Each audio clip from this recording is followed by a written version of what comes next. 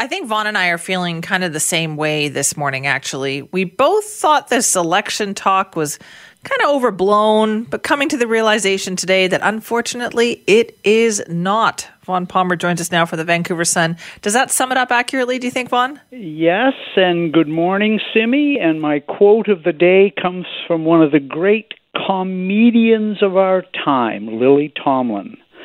And she said, "No matter how cynical you get, you can't keep up." That's so true. And I'm realizing I wasn't cynical enough. So let me go through the reasons I discounted the likelihood of a fall election, because I think they all reflected well on John Horgan. And the first thing was I thought the government had done a good job of managing through the pandemic, and I didn't think they would risk an unnecessary election with the case count rising and the number of hospitalizations rising. I didn't think they'd prepare for an election in those circumstances. The second thing, John Horgan signed an agreement in May 2017, and he signed it himself, and so did all of the New Democrats. And in it, John Horgan promised not to call an early election, and I thought he would respect his signature on that agreement. The other thing that I had in mind... Can I ask a quick question? Pardon? Can I ask a quick question? Yeah, go ahead. So, given what you just said there about that agreement, if they are in a minority situation again, who would sign an agreement with them? Well, let's add the question. A guy who will repudiate his signature on an agreement that he held up to British Columbians as a guarantee of stable government until October the 16th, 2021, if he'll repudiate his signature on an agreement like that, which is the agreement that got him into power, can you trust his signature on anything? So here's another thing. I thought the fixed elections in BC were an improvement. I've covered British Columbia politics for a long time, maybe too long, some people would say, but I remember the bad old days when premiers used to abuse their power and manipulate election dates. And we got a fixed election date in British Columbia to end that practice. It's one of the improvements I've seen in my time covering BC politics. And I thought John Horgan agreed with that assessment, because the current date that is written into BC law for the next election, October the 16th, 2021, was put there by John Horgan. I thought he thought fixed elections were a good thing.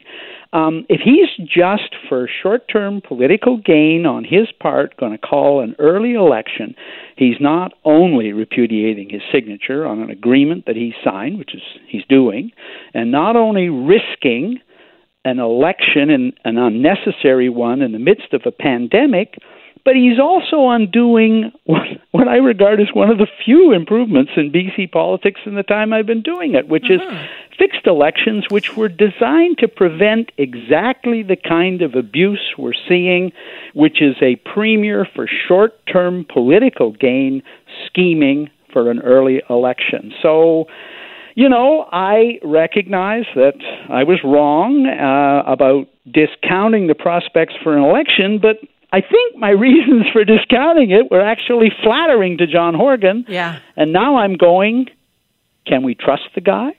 Is it possible that the Lieutenant Governor could say no? Not really.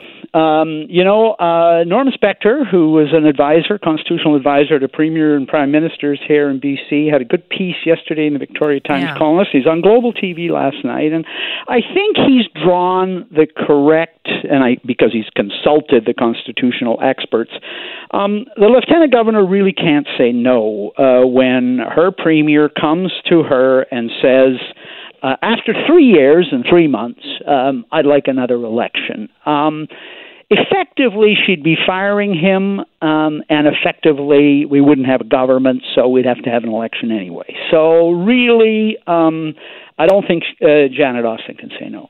I do think, and there is some evidence of this, and Spector made the argument well yesterday on the front page of the Victoria paper, the Lieutenant Governor is allowed to warn and to offer advice. I think she could say, you know, Premier, we've accomplished something pretty impressive in British Columbia, which is all of our parties working together through the pandemic and not playing politics. Are you really proposing to throw all that away? And do we need to in the middle of a pandemic? That's about the most she can say. She could say, I'd like you to go away for a day and think about it and come back and see me. But at the end of the day, if Horgan wants an election, he gets one. And it's really up to the voters to deal with the question of cynicism and the risk during the pandemic and all that. And let's talk about how you got to this point, because I think it was similar to what I observed yesterday, was seeing all of a sudden some NDP MLAs saying they're not going to be running in the next election. I thought, well, boy, that's weird that they're all coming out on the same day and doing this. Yeah, and the Premier's office confirmed a week ago that John Horgan was asking people whether they're planning to run again, and Premiers do that. I mean, Gordon Campbell did it once, 18 months before the actual election, and shuffled his cabinet. So it doesn't necessarily mean that's the way you're headed, but yes, it added urgency to it. We've got one of the ones that surprised me, but when I thought about it, I realized it, and I think this is a important comment on politics and the stresses it puts on people. Michelle Mungal, so the member for Nelson Creston, and I thought one of the more impressive members of the Horgan cabinet. She took on the energy ministry after the last election. It's a tough ministry, and she took it on in the middle of the controversy over Site C and BC Hydro, and I thought she handled herself very well in the House, very well informed. Now, she moved into the jobs ministry at the beginning of the year, which was, I thought, a bit of a sign that she wanted a change, and now she's announced she's not running again. She's young, impressive, but she's also a young mom, Simi, and I just go and this government has got a gender-balanced cabinet, and they've done all kinds of things for childcare and to make life easier for women in politics, but it's still a tough road. I have to respect her decision to put family ahead of career ambitions, but it's also a comment on just how tough the political arena is on young moms. Yeah, so true. She's only 42, though, and, you could see her back in the arena a few years down the road. Also, Murray Rankin. So Murray Rankin's an interesting one because Murray Rankin stepped down as a federal MP a little over a year ago. He was the MP for Victoria and announced he wasn't running again. So, but since then, I mean, let's put this on the reason why one has to be cynical, because I've recognized I haven't been cynical enough.